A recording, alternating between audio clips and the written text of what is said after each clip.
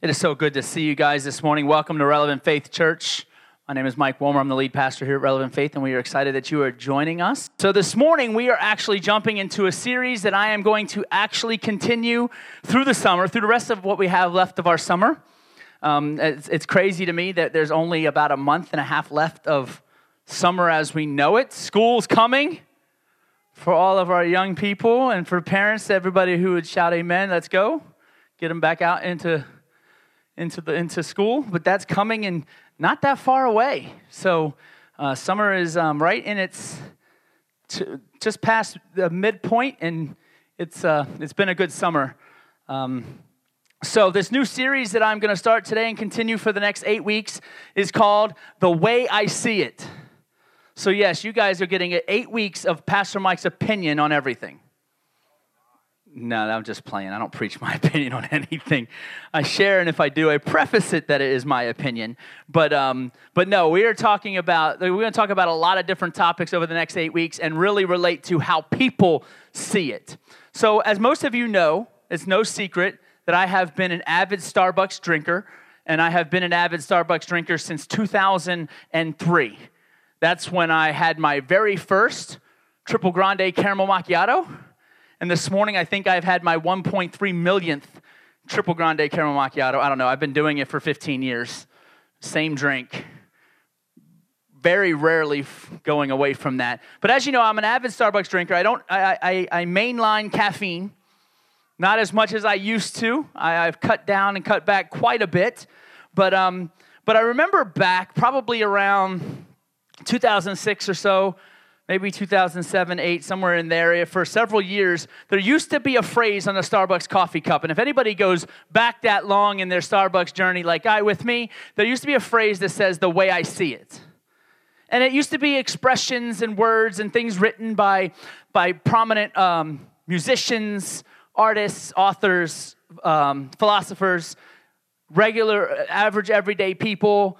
They used to write these little blurbs on there, the way I see it. And it would just simply be their thoughts and their expressions. Some of them were extremely empowering and wonderful. Others of them were laced with opinionation and even kind of rhetoric. And some of them were really good. Some of them were absolutely pointless. Some of them I felt dumber for having read. Some of them I was super encouraged by having read. And so it was just this thing, it's the way I see it. If you take a time to Google that idea, you'll see Starbucks cups, and you'll see some thoughts on there. And so when I saw that, and when God brought this thought into my heart for this series, and I remembered that cup, I remembered this is really good. So I began to research some ideas on the way I see it. And not necessarily the way I personally see it, but I feel like the way collectively society sees certain topics. And so today the topic is simply God, the way I see it.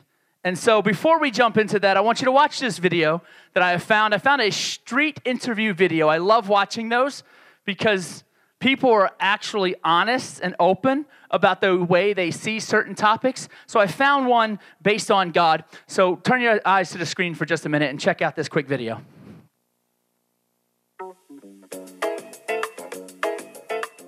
Hey guys, this is Rodrigo for the Martlet, and we're here at UVic on another beautiful day. And we're here to ask the students what they think of God. Who is God? What is God? We're looking for some philosophical thoughts here, so we'll see what they think. Man, I need trepanning like a hole in the head. Well, the tracks we're making, if they're captivating, the raps are slamming them. I wasn't expecting this question. I guess God is what you kind of make of it. I don't particularly, I guess I could call myself agnostic. So I don't doubt that there's a higher power. There's no way that I can disprove that, but I think it's kind of silly to be atheist and just completely reject that notion. Honestly, an omnipotent creator that may or may not exist, but probably my personal belief is something that inhabits everything, that joins everything together. More like the universe. They're somewhat synonymous in my mind. So are you God? I am a part. I make up a part of what may be God. I think God is whatever anybody wants him to be, he or she or it. I think it's created everything, but I don't want to label it as a proper religious figure, if that makes sense. It's a spiritual figure, not so much religious. I believe that God created everything, and no matter what happens, even against your willing, or something bad happens to you, it would be for your own benefit. It would be for a good reason. You could be having an accident, but if you haven't had that accident, you might have, get shot or something. So everything happens for a reason, and I believe that God created everything. I put science first, but I do think that there's a place for spirituality that is in contradiction to science.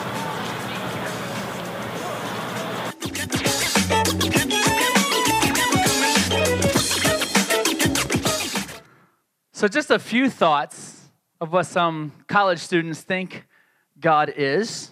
Maybe you found a little bit of things that you can identify in there. Maybe you find some interesting ideas and thoughts, and maybe you have your own thoughts of who or what God is. And so today I'm going to talk to you a little bit about this idea of God.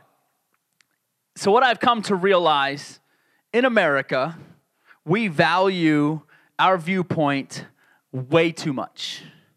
We suggest that our viewpoint is the only viewpoint. And I don't say that as Christians, I say that as Americans. Because we value our viewpoint so much, we think we actually have the freedom and the liberty to decide on our own what truth actually is. In going through these videos, I watched probably about 30 of them. And so the bulk of them were 4, 5, 6, 7 minutes long. And to be honest with you, I didn't want to share 6 or 7 minutes of my preaching with a video.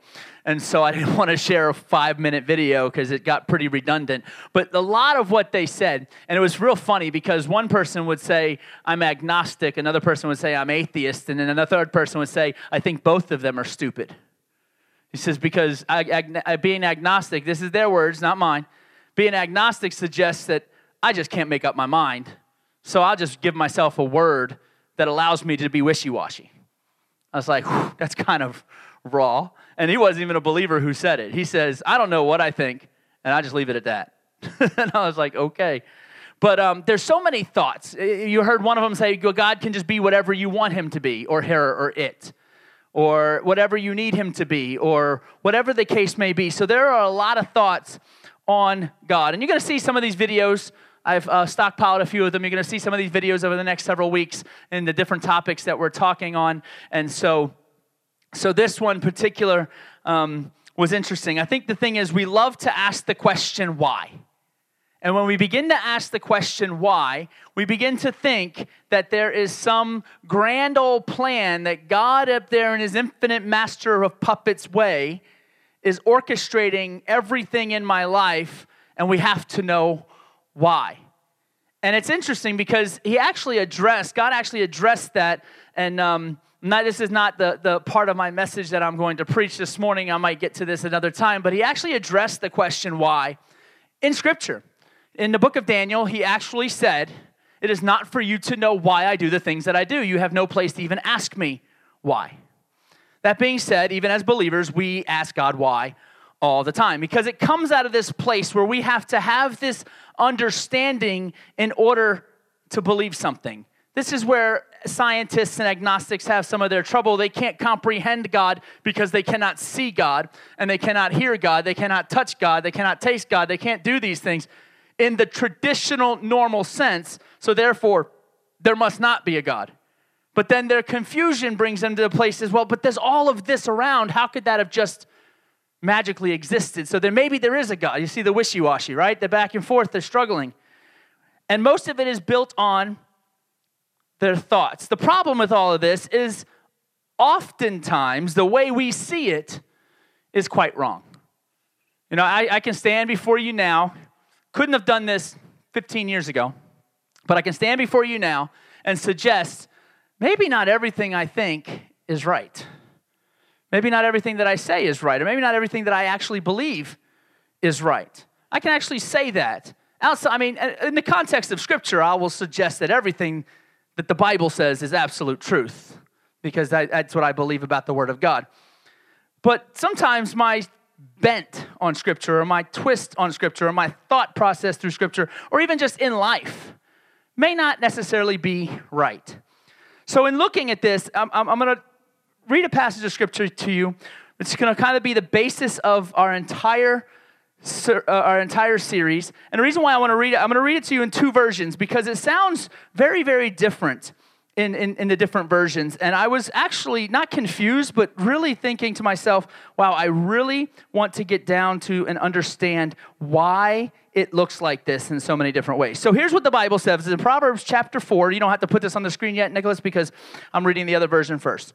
In Proverbs chapter 4, verse number 23, the Bible says, and this is a very popular passage of Scripture that we have heard in so many different ways and contexts, guard your heart above all else, for it determines the course of your life. That's the New Living Translation version of Proverbs chapter 4, verse 23. Guard your heart above all else, for it determines the course of your life.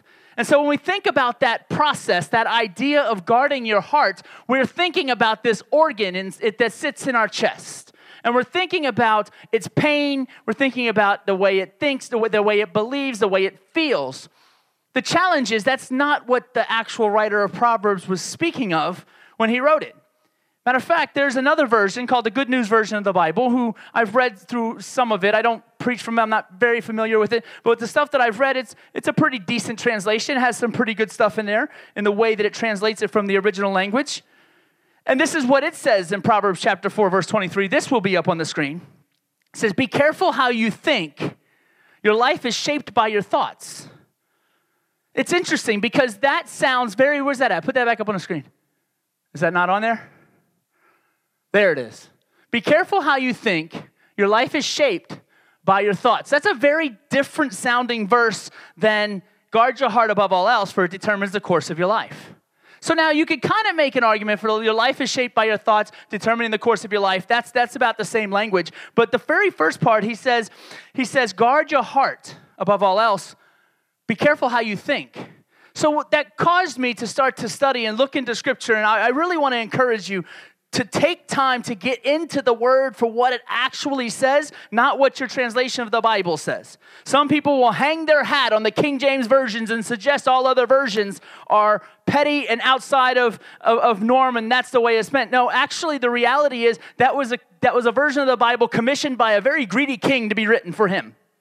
That's what it was born in. Not to suggest that it's not good, because it is, but that's how it was born. So let's not make a version of the Bible the actual Word of God. Let's go back to the original, because last I checked, King James was not a Greek nor a Hebrew, so that's why he had it commissioned to be written in his language. So if we go actually back to the original language, the Greek, Hebrew, and Aramaic, depending on what was written, who wrote it, and when they wrote it, you'll actually get some understanding. So I did that with this passage of Scripture and with this phrase, guard your heart.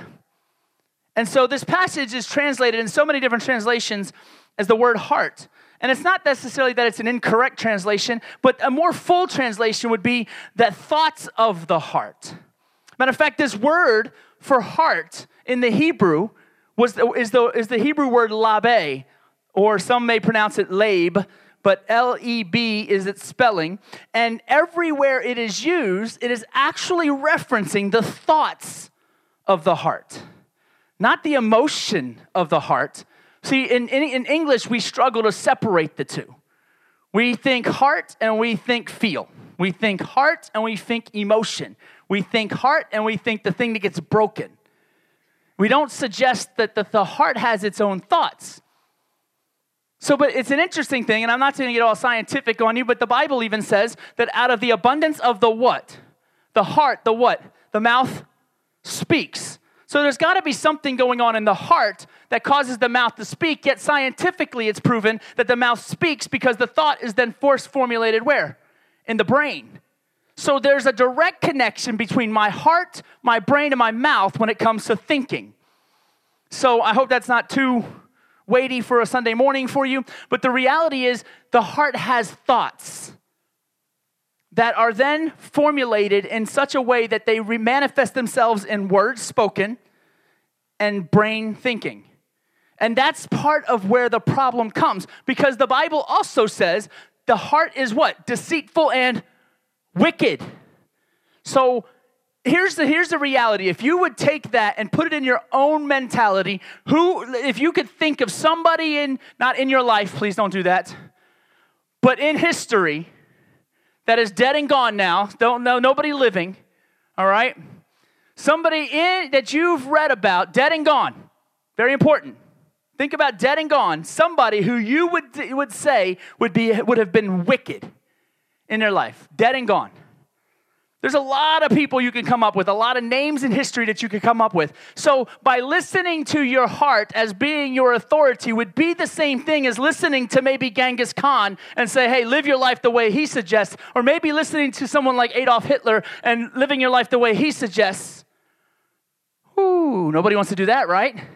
But that's our thought process of what deceitful and wicked looks. Now that might sound like a stretch, and maybe it is. But the reality is the Bible does declare that the heart is deceitful and wicked. But out of the abundance of the heart, the mouth speaks. And so the heart actually forms thoughts. And so back to Proverbs chapter 4, verse 23, it's those thoughts of the heart that shape the thoughts in our mind and ultimately determine the course of our lives.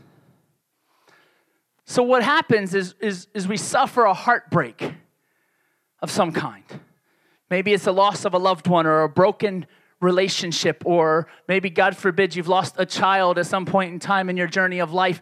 We have this pain and this heartbreak that then formulates a thought that will determine the course of our life quite often. And so the Bible's telling us to be careful how you think, guard your heart above all those things, guard the heart, the thoughts of your heart, because this is going to shape your life. And when it comes to God, this is, if there's ever an area where opinions are dramatic from one end to the other, it's in the idea of God. And it's difficult to ask that question of someone without the person taking it to a religious place. I remember asking this question once, what do you think of God? I was on fire. I'm still on fire for God. It's just a little bit different. I have a lot more wisdom with my fire for God now. I used to not have so much wisdom, and I used to just go to people and say, hey, do you know Jesus? No? Okay, great. You're burning in hell. Let's get that fixed. That's not a really good witness, but that's kind of how it was. So I remember asking someone very early in my walk with Christ, tell me what you think about God? And their first response, I hate religion. I was like, all right, cool. That's not really what I was asking you. Tell me what you think about God. So people have a hard time separating the idea of religion from God. I'm not a big fan of religion either, because religion actually, when you look through it, is a man-made, man-created thing. I think some religious organizations can be super beneficial because of the resources they provide, but at the end of the day, no one religion is right. No one religion has it all figured out. Don't tell that to those folks. You start a fight. I have conversations with some of them that that whole Holy Spirit thing, you're stupid. That's what I hear sometimes. But there's a lot of ideas about God, about the church, about Jesus, about heaven, about race, and about society, about justice. There's all these thoughts, and we're going to actually tackle them over the next 8 weeks. So today, let's talk about God, because people have shaped their thoughts and their ideas over the years based on what they think.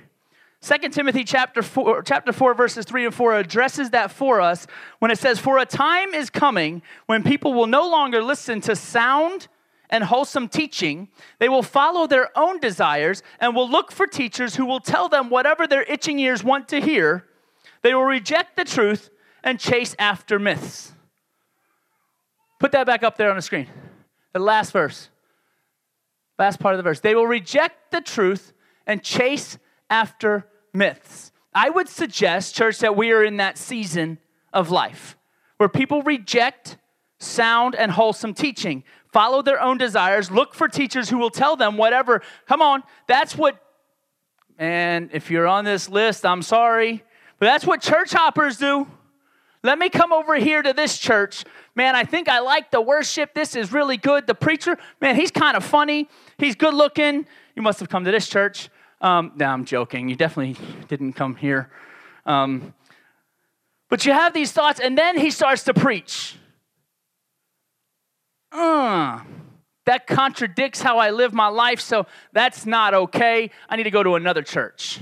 And they do this over and over and over, looking for someone who will speak to their itching ears, the Bible calls it. Meaning, who's going to speak what I need, what I want to hear to make me feel good about where I am.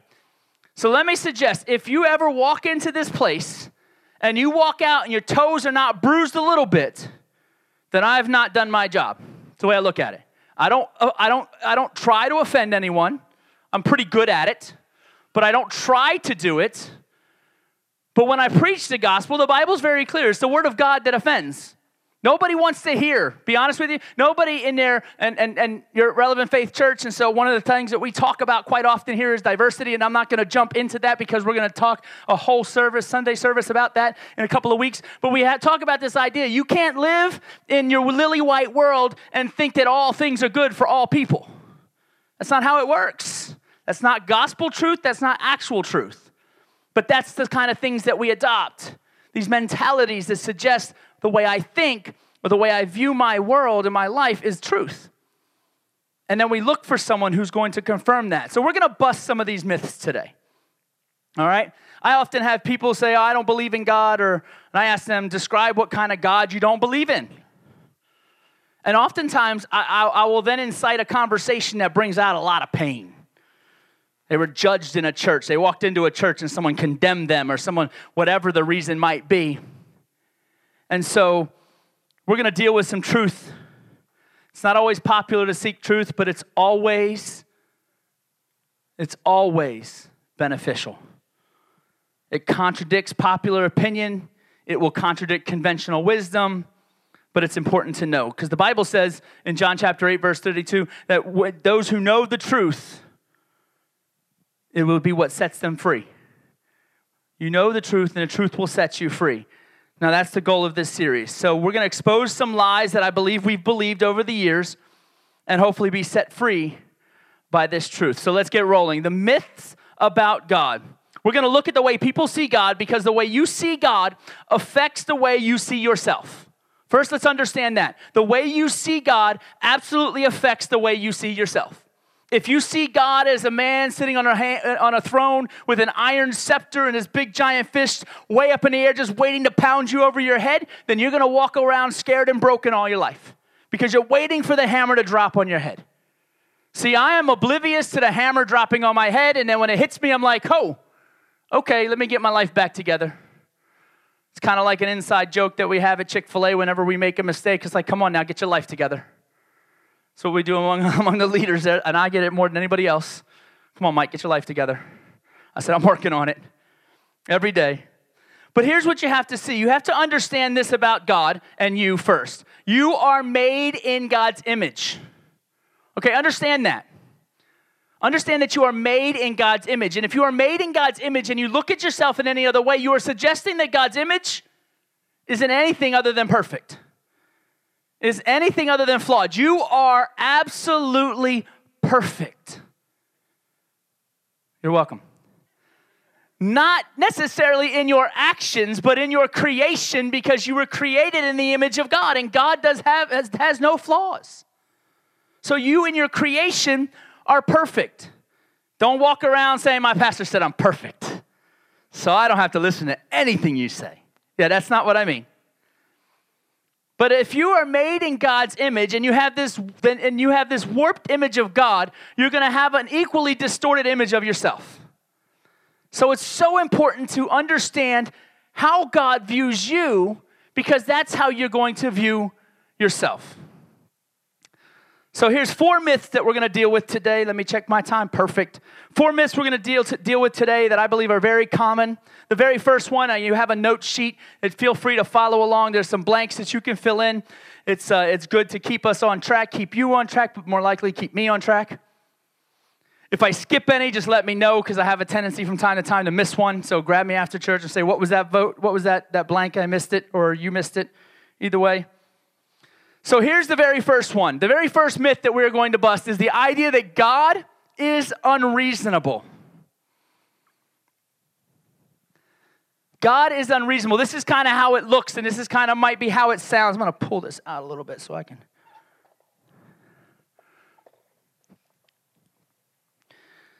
This is how it might sound. Well, God places so many demands on my life. God is hard to please. He's too strict. All he wants is me to be this good, boring, no fun person. I can't go to the club because that's fun, and God doesn't like fun. We always have this, when we think of a religious person, we have this idea of this monk in our head. Well, that must be what a religious person looks like. Well, I'm no monk. I'm no religious person. He sits up in heaven with this scowl on his face, looking down in disappointment on all of us. He's waiting for someone to have a moment of fun so he can say, stop, no fun. That's the image that so many people have of God, which is why it's so difficult for them to actually serve God. Because the reality is, if I believed that about God, I would not serve God. Because that would not be fun. That would not be life-giving. And the God that I serve is a God who gives life.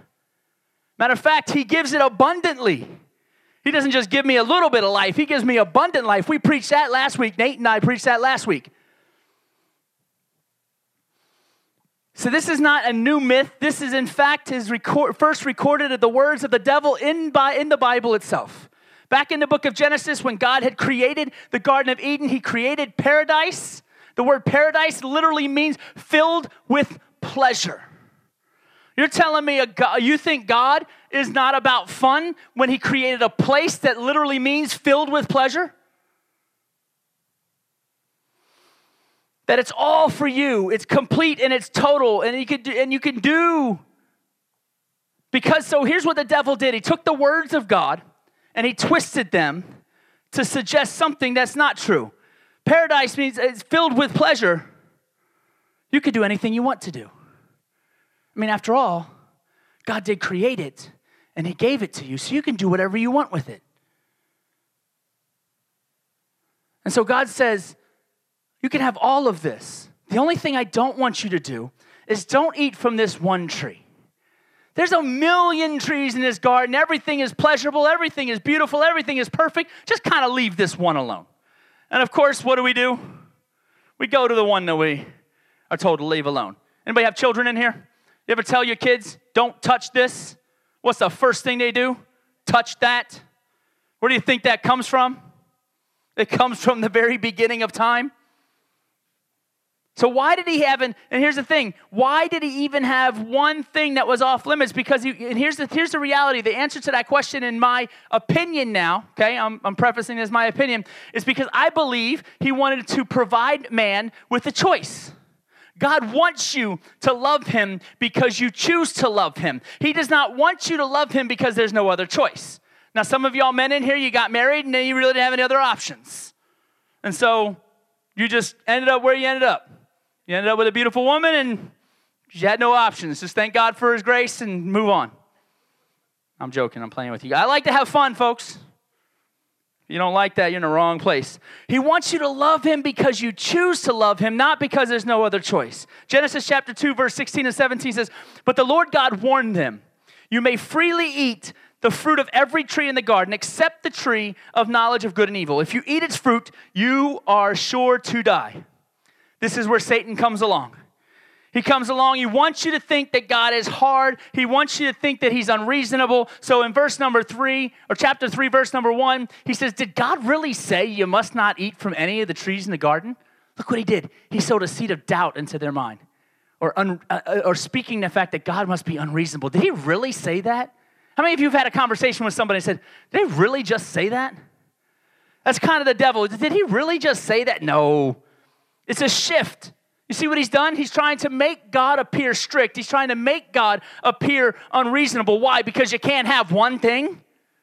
Ooh, that right there will preach all by itself in this world today. Because you can't have the one thing, God's unreasonable. Because you can't do the one thing, God's unreasonable. This still happens today. So many people are turned off from God. And honestly, let's be honest, a lot of that stems from you and me.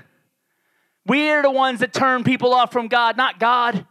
The Bible, he's very clear. He says, if I be lifted up, I will draw all men unto myself. But when you begin to lift up your idea of who God is, you repel all men away from him. Let's just be honest. Somebody who walks into this place, maybe a homeless person walks into this place, the way you look at that person, because that person may not have bathed this morning, turns them from God. Maybe the homosexual walks into this place, searching for God, wanting to connect with God, but because they're gay, you're suggesting they cannot. Or there's some kind of abomination, or that person they're written off, and then they're pushed even further from God than they may already be. We do that. Or because the pastor wears a hat when he preaches, that's irreverent. You can't do that. So that turns, so because people say these things, they push people away from God and suggest the idea of the fact that I got to get my life together before I can meet God is derived from people, from the way we treat people. Don't put the onus on someone else. Put it on people, because we do that. You know, we look at God and we think that he's this iron fist waiting to pound the fun out of us. It's the same thing if you have kids. Your kids get on a bicycle and you say, hey, wear your helmet. And what do they say? You never want me to have any fun. It's like, no, I don't want your brain splattered all over the road. Right? We have this distorted view, and a distorted view of God ruins the relationship with God. Here's the actual truth. God is not unreasonable. God is actually compassionate. He is compassionate. God is for you and he is not against you. Psalm 145 verse 9 says, the Lord is good to everyone. He showers compassion on all his creation. The very fact that you're still breathing today is his compassion. The very fact that you woke up, the Bible says, while we are yet still sinners, Christ died from us. Knowing that we are still failures, we are still walking around trying to figure out life and making mistakes every day. And because he still loves you, you still have breath in your lungs and he hasn't. And for the unbeliever walking around, there is a reason why he's still walking around, because he needs Jesus. It's compassion. John chapter 3 verse 16 was born out of compassion, for God so loved the world, he gave his one and only son, that whosoever believe in him shall not perish, but have eternal life. His desire is that none die without him. It's his compassion is the reason why Christ is still seated at the right hand of the Father and not returned. He's not unreasonable. He's compassionate. He gave us things to enjoy, but he puts restrictions on things to protect us. Because if you misuse them, you get hurt. For instance, let's look at water. Water is a wonderful thing. It hydrates your body. It cleans your clothes. It washes your body. It's great to swim in. It's nice to go diving and surfing in, or whatever you like to do with water. However, if you misuse water, you can die. You can drown. It's equally as dangerous as it is pleasurable. Look at fire. Fire is wonderful. It purifies things. It cooks food. Right? It keeps us warm. Does all these things. You get a little too close to the fire, you're going to get burned. Anybody ever lit a grill? Burn your eyebrows off? I did it. I burn hair off my knuckles every time I light the grill. I like squirting it and throwing a match on it. It's my favorite thing about it, but it's dangerous. Here's another one.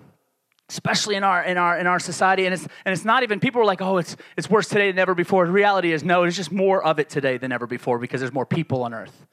If you look in the Bible, this was a bigger problem back then as it is today, and it's this 3-letter word called S-E-X. Oh, yes, I said sex in church. Nobody wants to preach it.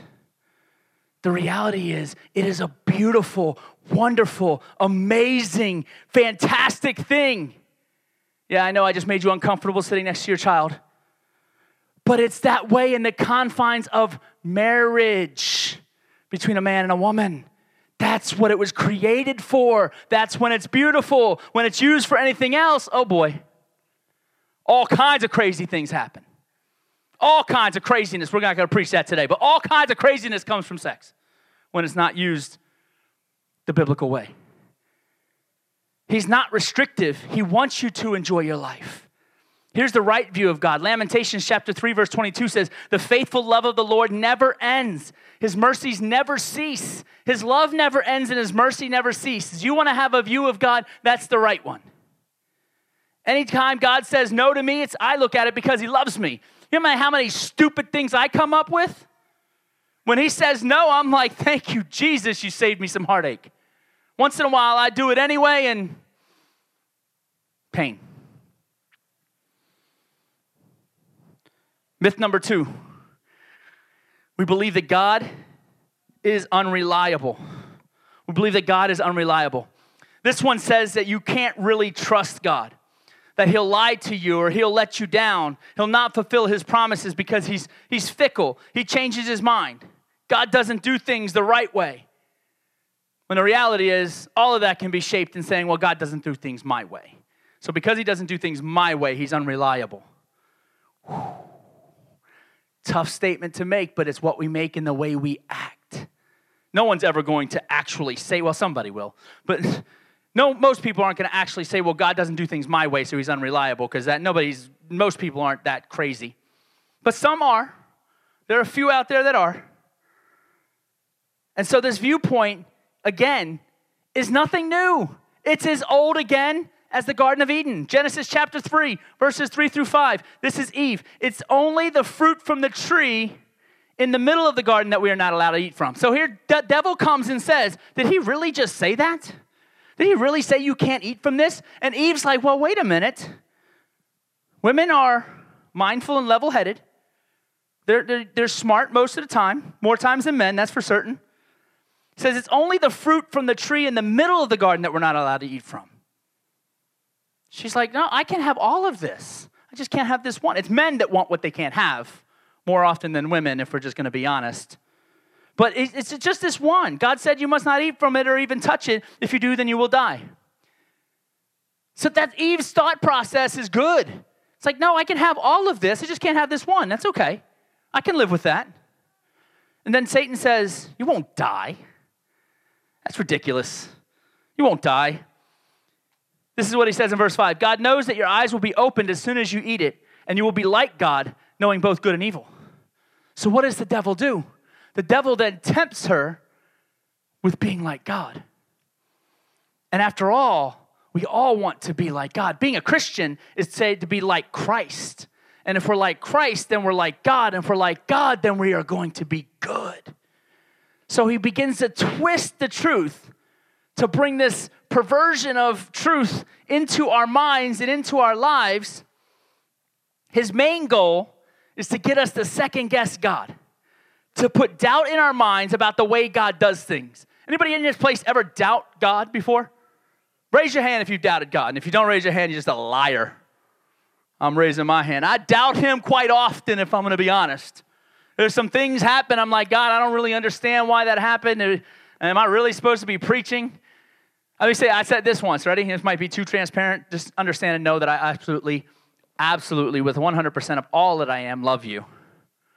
But I have said, God, should I really be preaching? I don't even know if I like people.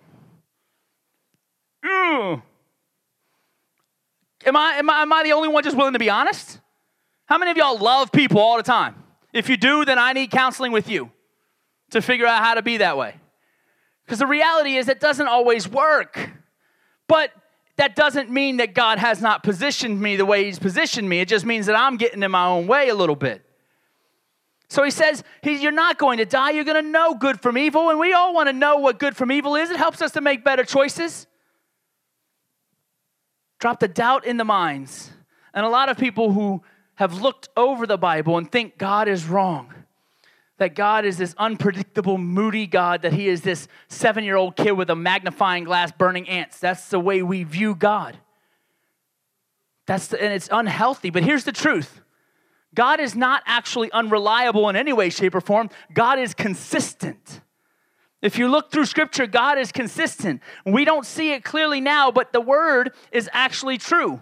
We have limited information.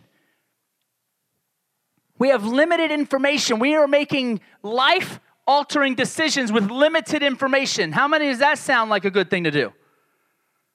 You have limited information because we consult everything but God, including our own hearts. We listen to songs that say, well, if it makes you feel good, then it can't be wrong. We have this idea that I am the end all. I don't consult Scripture or the Bible or even wise counsel. I'm just going to do what I'm going to do. And maybe even that has brought you to doubt God. I mean, over the years, some have even changed the doctrine of the Bible to fit the way they see it. They've changed the doctrine of sin to advocate for their sinful lives when it was unnecessary because the Bible already told them that they're going to fail every day. Each day we all fall short of the glory of God. So they didn't need to change it, but they did to fit their lifestyle, or some of it changed Scripture so they could lay name and claim to something that they want. That's too much good preaching right there. Oh, that's my house. I'm declaring that's my house. Nah, last I checked, that's probably that person's house. Get your own house. Let God provide for you what you need and what you desire. But that's what we do. I'm claiming this car. I'm claiming this job. I'm claiming this bank account. I'm claiming this house. I'm claiming. That's not Bible. That's a twisting of doctrine so that it fits the way that I see it. Or how about money? Oh, yeah. Money, well, it's my money. I'm going to keep my money. After all, it's my money. No, I think your money's just on loan to you from God. Because he owns everything, the Bible says. He owns a cattle on 1,000 hills. He owns everything. He's entrusting you, and what has he said? He wants you to be a good steward of what he's given you. There's all kinds of teaching in Scripture about stewarding what he's given you. Not just your money, but your time, your talent. If you're not serving the kingdom of God, you're missing it.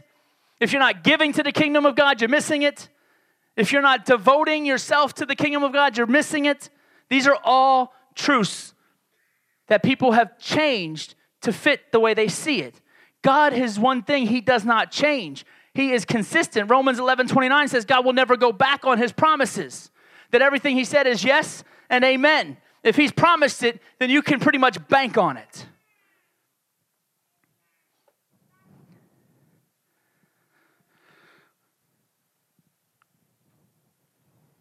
So we look at this idea, and here's what I believe is going to take place. We're going to get to heaven, and we're going to see that he knew exactly what he was doing all along the road. And hopefully you're all there with us. Hopefully I'm there with you. I'm getting it right. It's kind of like our kids. We don't want them to have any fun right now. And that's the way they look at it. But let me tell you something. I don't know about you, but especially over the last 10 years of my life, how many times I said, wow, Mom, you were right. Wow, Dad, you were right. I realized my parents are a whole lot wiser than I ever gave them credit for. That's the idea. I think that's what's going to happen with God. And it's already happened in a lot of ways in my life. I can already look at my life and see things that didn't happen the way I wanted them to happen, and then stand back and say, oh, God, you had me in mind in this. I think I really avoided some serious issues because I didn't get my way. His love is completely consistent no matter what. He said in Malachi, I am God and I do not change. I am the same yesterday, today, and forever. And if you were created in his image and loved yesterday, you are today and you will be forever. That's the God that you serve. That's the God that my desire is that you serve. Myth number 3. The myth is that God is unconcerned. God doesn't concern himself with me. One of the videos that I watched, they asked that question about God, and they said, what do you think? How do you think God thinks of you? And one woman said, I don't think he thinks of me at all. I mean, come on, he's God. Why would he even bother thinking of me? But this is what he says in Psalm 22, verse 2, every day I call to you. This is the psalmist to God. And this is where we begin to form our opinion, because we only read parts. We don't read wholes. Every day I call to you, my God, but you do not answer. Every night I lift my voice, but I find no relief. Anybody ever have that feeling before? Anybody ever have that feeling where you're reaching out to God and you say, every day I call to you, God, and I have no answer. Every day I reach out to you, I cry out to you, and I have no relief. We have that feeling. The psalmist David had that same exact feeling. But again, if you leave it right there, that's all you get. And we have this idea that God just must not be concerned with me because after all, I'm reaching out to him and I have no relief. I have no answer. I have nothing. We form viewpoints on the way we see it. But see, here's the thing. The psalmist takes it to another place, and he says the first thing he does is acknowledge who God is. In verse number 3, yet you are holy, enthroned on the praises of Israel. He says, God, I reach out to you. I cry out to you. I'm not getting anything back, yet you are holy, enthroned on the places of Israel. When the word says he's enthroned on the places of Israel, meaning he is sitting as judge on the places in Israel, but more importantly, that he is a sovereign God in control of everything. This is an acknowledgement of David saying, I'm not feeling it, but I know you're holy. I'm not getting any relief, but I know you're in charge, and I know that you are moving and you are working. See the thought process? If we stop with verse number 2, we're going to mess up and we're going to leave ourselves in a position where we think God is very unconcerned with who we are or what we're going through. And then if you continue in Psalm chapter 22 and look at the last half of the chapter verses 23 through 31, he says, praise the Lord, all you who fear him. Honor him, all you descendants of Jacob. That's you and me he's talking to. Show him reverence, all you descendants of Israel. For he has not ignored or belittled the suffering of the needy. He has not turned his back on them, but has listened to their cries for help. I will praise you in the great assembly. I will fulfill my vows in the presence of those who worship you. Verse 26, the poor will eat and be satisfied. All who seek the Lord will praise him. Their hearts will rejoice with everlasting joy. The whole earth will acknowledge the Lord and return to him. All the families of the nations will bow down before him. Verse 28, the royal power belongs to the Lord. You see what he's doing? He is praising God. He is deflecting all of the fact that he's fearful and he's anguished and he's in pain. He's deflecting it back to God and suggesting, let the rich of the earth feast and worship, bow before him, all who are mortal, all whose lives will end as dust. Our children, verse 30, will also serve him. He's not even concerned with himself any longer. He's not even concerned with his own pain and anguish any longer. Now he's projecting it onto his children. My children will serve you, God. Future generations will hear about the wonders of the Lord. His righteous acts will be told to those not yet born. They will hear about everything he has done. Do you see what he's done?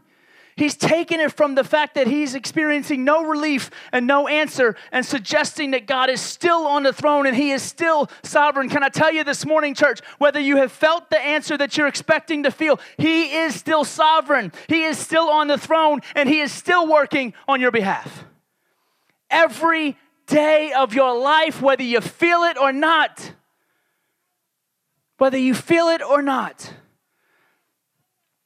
Understand that God is not turned off by your past. He is not turned off by your baggage. He's actually used people with more baggage than you. He has used people in mighty ways that have more baggage than you. If you're sitting in this place and you murdered someone, okay. You are now qualified to lead an entire nation out of slavery. Yeah, that doesn't make any sense, but that's what Moses did. Moses killed a man, fled for his life, and God said, now go free my people from slavery. That don't make any sense. David, a man after God's own heart, filled and consumed with lust after a woman that he saw on a roof, and says, I am going to make her mine. Her husband is off at war. There's nobody to guard this chick. I got it. Let me bring her in. He brings her in.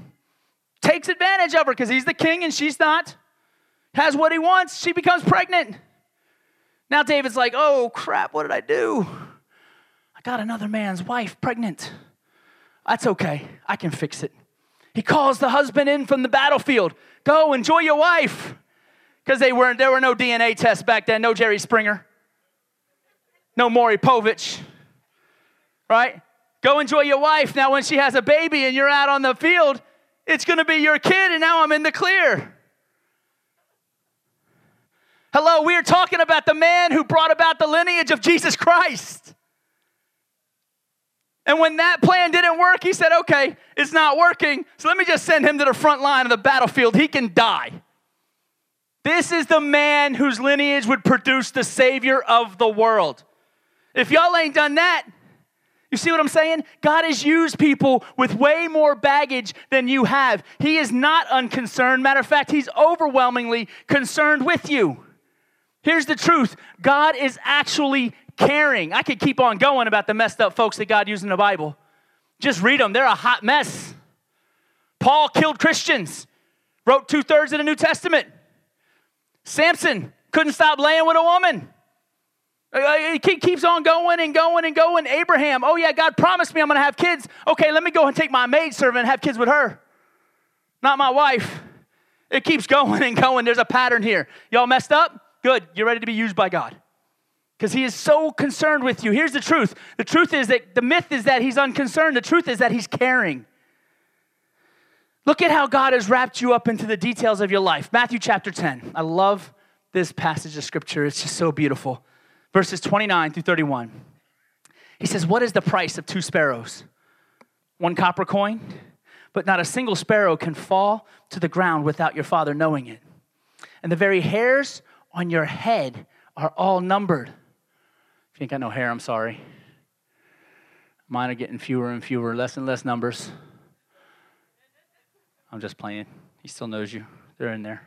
They're just not out anymore. They stopped growing. That's the way I look at it. And the very hairs on your head are all numbered.